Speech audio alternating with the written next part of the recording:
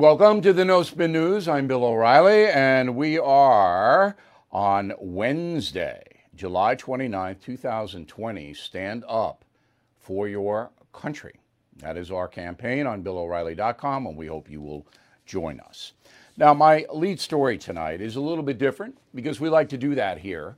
Don't you think that the television news got a little predictable, a little boring, a little stodgy? Tried to watch it today again. I had a little clicker. I said, I gave it 10 minutes. I said, teach me something. And I went to 4 networks on the cable. And I didn't learn anything in 10 minutes, and then I shut it off. And that's why I don't watch very much anymore. You're going to learn something tonight here. So I call it the COVID shadow. The COVID shadow. And it's not only a pandemic, it's a disaster for discourse. So in an ordinary election year, Donald Trump would be ahead based on his economic performance that most Americans have benefited under his administration economically, and that is the driver of the way most people vote, always has been. So without the COVID, Trump is the leader. With the COVID, he's running behind. Now, there are going to be big things happening in the next 3 months. So the polls now don't mean anything, and he may not be behind come November. Nobody knows. But right now he's behind. He's behind because people are angry and they're afraid. Not everybody is afraid, but pretty much everybody's angry. I am. I mean, my whole life has been disrupted. And I'm not a selfish greedhead.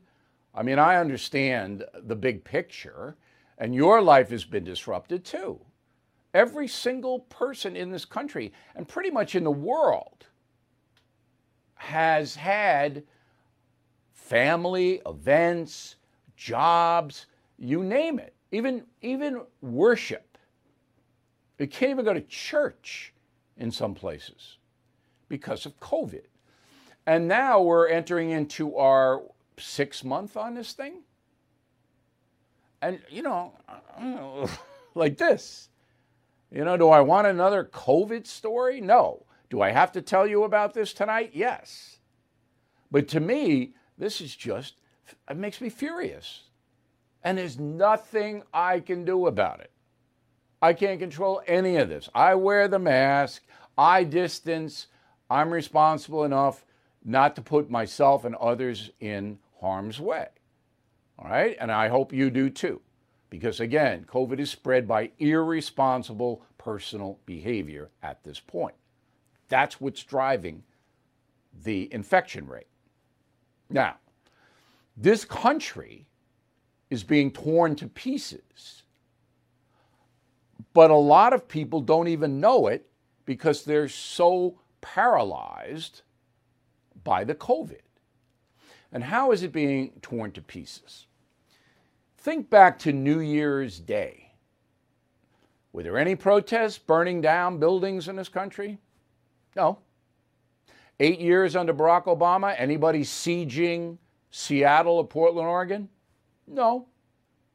Economically, we were worse off under President Obama. But we didn't have any, that Antifa was around, but it was more of an annoyance than anything else. We didn't have Black Lives Matter t-shirts and division, and we don't have any of that. Kaepernick started it, okay. There were police brutality incidents that were valid, but the nation basically didn't defend that. Everybody said we don't want police brutality on anybody. You are listening to a free excerpt from BillO'Reilly.com's No Spin News broadcast, where you can actually see me. We'll be right back after this message. At Qualcomm, we believe in staying connected, and you can see us wherever 5G is helping transform telemedicine, supporting remote education, and powering mobile PCs. The invention age is here. Learn more at qualcomm.com/inventionage. Okay, let's get to the Barr thing because this is instructive on a bigger level than just the Attorney General getting, hammered by Democrats in the Judiciary Committee. So Bill Barr, I think, is an honest man. I hope I'm right. I've never met him, but I hope I'm right. I think he's honest. He looks to be. So he goes in, and right away the Democrats are trying to paint him as some fascist who's trying to destroy civil rights. And here's what Barr said. Go. Federal courts are under attack. Since when is it okay to try to burn down a federal court?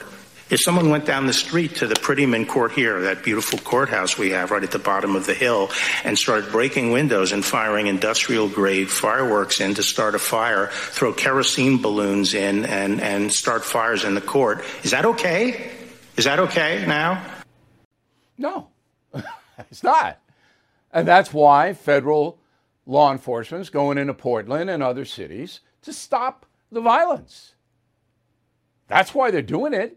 Because the locals in Seattle and Portland and Minneapolis and Atlanta can't stop it or won't stop it. So what's the federal government supposed to do? Let them burn down the courthouse? It's insane. But that doesn't register at all with the people who are helping the radicals. Roll the tape. Maybe what happened was your secret police were poorly trained, just like your Bureau of Prisons guards were poorly trained and allowed the most notorious inmate in our nation's last several years, Jeffrey Epstein, to conveniently commit suicide. President Donald Trump and the Attorney General working together are not following health guidelines. They're letting Americans die. You personally have interfered with ongoing criminal investigation to protect the president and his allies from the consequences of their actions. Will you stop playing politics with Americans' health care in the middle of a pandemic? Do you think he deserved to get pepper sprayed and beaten to the point of broken bones? There is a real discrepancy in how you react as the Attorney General, the top cop in this country, when white men with swastikas storm a government building with guns. There is no need for the president to, quote, activate you because they're getting the president's personal agenda done. White men with swastikas storming a government building with guns. She's talking about the federal agents. It is simply beyond belief that kind of stupidity and dishonesty was on display in the House of Representatives yesterday. Another quick break and back with your car in a moment. All right, final thought of the day. This is an interesting survey. So, according to data from the IHS Market Company, all right, it's a big stock, so I guess they're doing okay. Americans are hanging on to their cars and trucks longer than they used to. In 20 years, never been this high. Take a guess. What's the average Americans hanging on to their cars? 12 years. Wow. 12 years. So you buy a new car, you hang it for 12.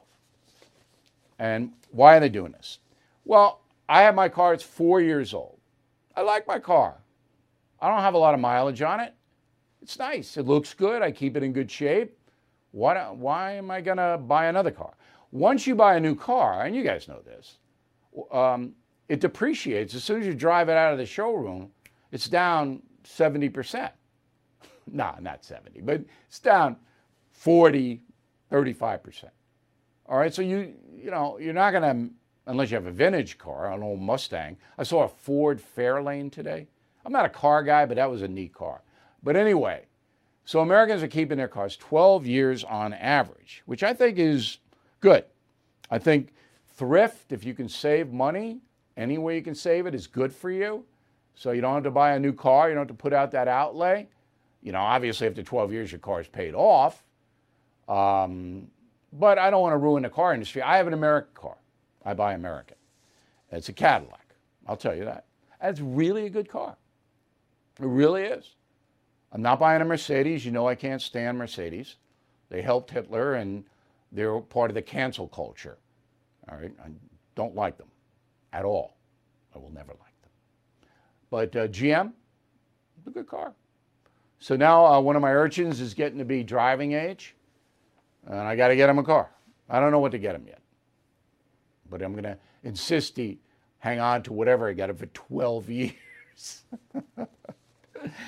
Anyway, thank you for watching us tonight. It's always a pleasure. It really is a pleasure to speak with you. We'll see you tomorrow.